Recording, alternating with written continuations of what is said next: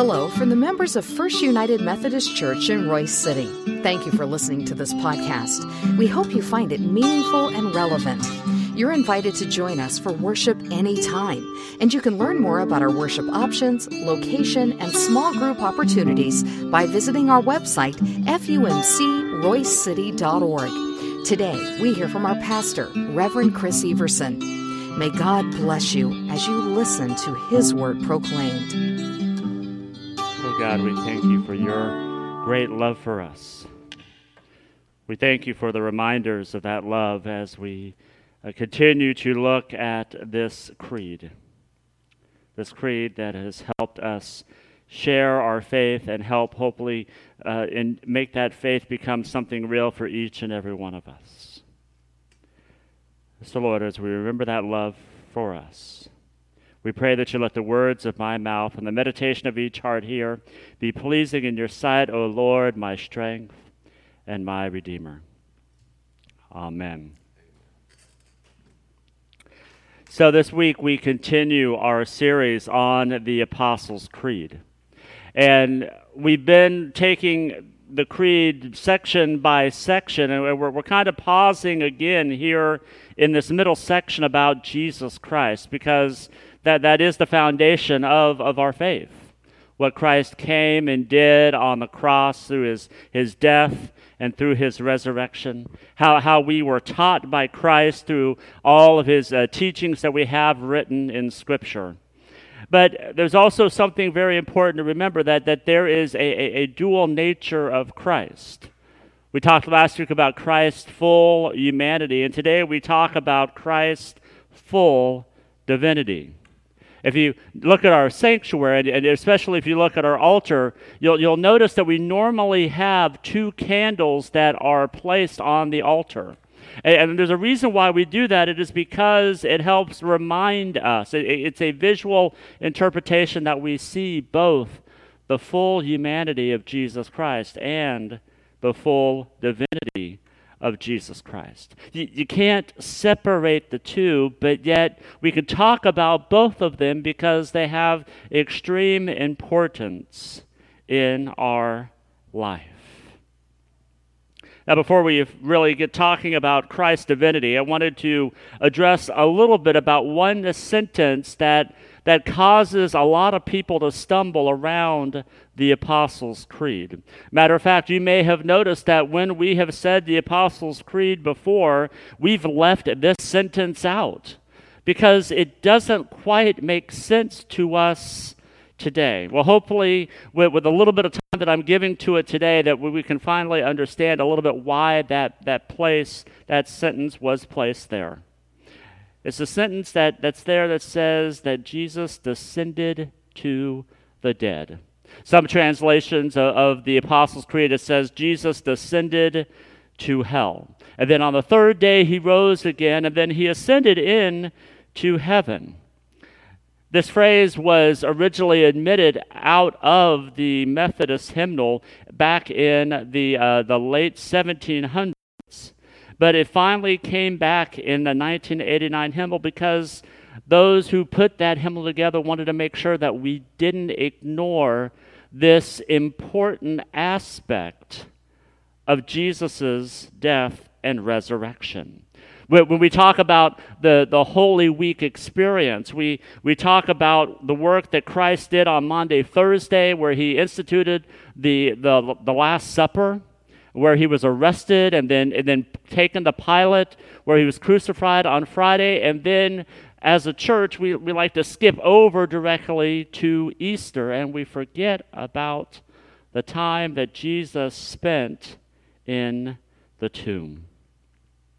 Matthew Emerson wrote a book called He Descended to the Dead, and in that book he said, "Indeed, Christ's entire exaltation is an upward movement. The descent is the first of 3 stops on Jesus' victory tour. First, he proclaimed victory in the realm of the dead. Then he proclaims it in the realm of the living. And then finally and universally, he proclaims it in the heavenly realm." In other words, the descent begins in Christ's exaltation through the universe 3 tiers: the underworld, the earth, and the heaven. And what Matthew Emerson is writing here is saying that when we look at Jesus descending to the dead, it isn't that he went down to hell to be punished. It was that was the start of the victory of Jesus Christ. That Jesus had victory over even the grave. And that allows us to experience that eternal life that we have starting now through our deaths and through our times after we leave this place. That God loves us so much that he wanted even to conquer the power of death. Now, what does that mean exactly for us? Well, I think it may be easy to put it this way. That there is no part of human existence to which Christ did not descend. That there is no place where God is afraid to go. That's why we go to God in the midst of our pain or our trials or our disappointments. Well, that's why we lift up our prayers to him, is because we know that God meets us even in the midst of our pain and sorrow. And it doesn't matter how bad it gets, we know that we can always go to God. And Jesus will meet us there in the midst of our pain and sorrow. See, that's what descended to the dead means. It means that the victory is ours even before we could even think about the victory, that Christ already did the work. And the victory is there for us as beloved children of God. And as we continue to take a look at this second part of the Apostles' Creed, I invite you to go to Scripture with me from words of Paul from 1 Corinthians chapter 15, verses 12 through 22. Hear the word of the Lord. Now, if Christ is proclaimed as raised from the dead, how can some of you say that there is no resurrection of the dead? If there is no resurrection of the dead, then Christ has not been raised. And if Christ has not been raised, then our proclamation has been in vain, and your faith has been in vain. We are even found to be misrepresenting God because the dead are not raised. Let me start that over. We are even found to be misrepresenting God because we testified of God that he raised Christ, whom he did not raise, if it is true that the dead are not raised. For if the dead are not raised, then Christ has not been raised. If Christ has not been raised, your faith is futile, and you are still in your sins. Then those who have died in Christ have perished. If for the life only we have hoped in Christ, we are of all people most to be pitied. But in fact, Christ has been raised from the dead, the first fruits of those who have died. For since death came through a human being, the resurrection of the dead also comes through a human being. For as all die in Adam, so all will be made alive in Christ. The word of God for the people of God. Thanks be to God.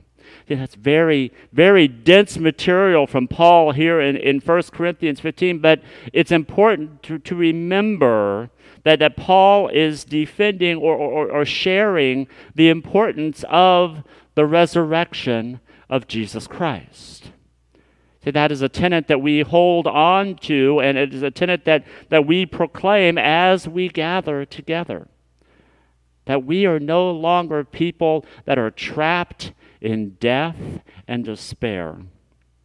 But we are raised to new life because of what Christ has done for us. And because of that, it gives us some ways to help think about the importance of the fact of Christ's resurrection. First, it speaks to Jesus' trustworthiness.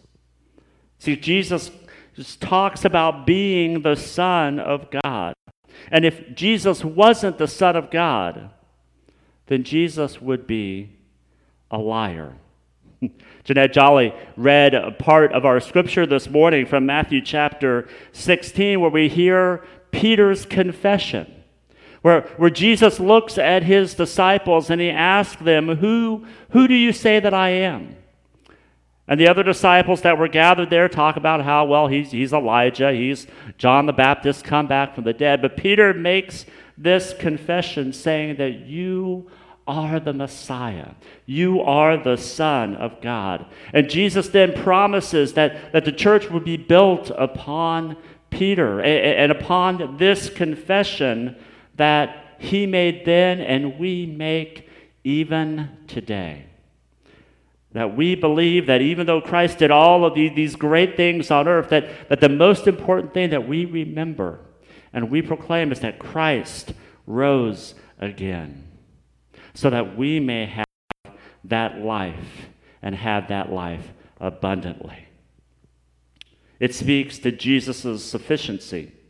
Only a perfect, sinless sacrifice would atone for the sins of humanity. Even if Jesus had been merely a man, he would not have been eligible to save us from our sins. And this goes all the way back to Leviticus, where Moses is setting up a system for the Israelite people. And one of the things they would do in Leviticus chapter 16 is that they would set up a scapegoat. And they would pull together two goats in front of the entire community. And one of the goats, the priest would lay their hands on the head of this goat and then put all of the sins of the community on that goat and then set it off into the wilderness, showing that a debt had been paid, that their sins are gone from the community because the scapegoat has left. Well, that's what Jesus did. Jesus was the ultimate scapegoat by allowing the sin of all humankind to be placed on him so that we may have life abundantly. In Isaiah chapter 53, verse 6, Isaiah writes, "All we like sheep have gone astray. We have turned everyone to our own way, and the Lord laid on him the iniquity of us all." We have a tendency as humans to want to turn our own way, to think that what we know is the right way. But Christ came so that our sins can be laid on him, so that we may have life and live in abundance with Christ. It also speaks to Jesus' authority. In order for Jesus to establish a new covenant with mankind, he had been given he had to be an authorized representative of both parties in that covenant. He had to be both man and he had to be both God. We see that as Jesus taught. He shared, all authority had been given to me. When Jesus would teach, he would remind us that you have heard it said this, but I tell you another way. You have been told that you should not kill, but I tell you that even if you look upon your brother or sister with hatred, you have killed them in your heart. For Jesus to make these statements, it is a bold and audacious claim of who Jesus really is. We see this through his actions, how Jesus showed his divinity by miracles that he did, by turning water into wine, by sharing that he had authority over the temple, over demons and sickness and disease. It shows when Jesus had the power to forgive sins.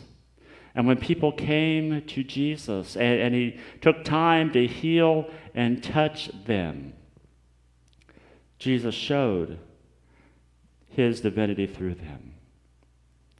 And then finally, through the cross and the resurrection.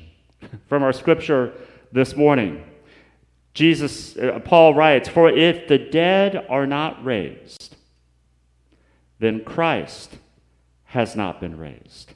If Christ has not been raised, your faith is futile, and you are still in your sin."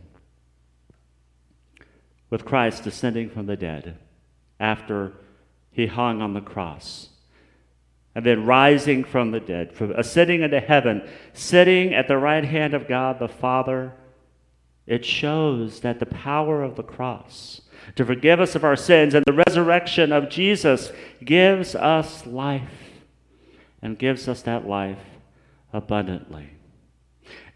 It's a confusing thing for sure, but thanks be to God that He has given us the power to conquer the grave.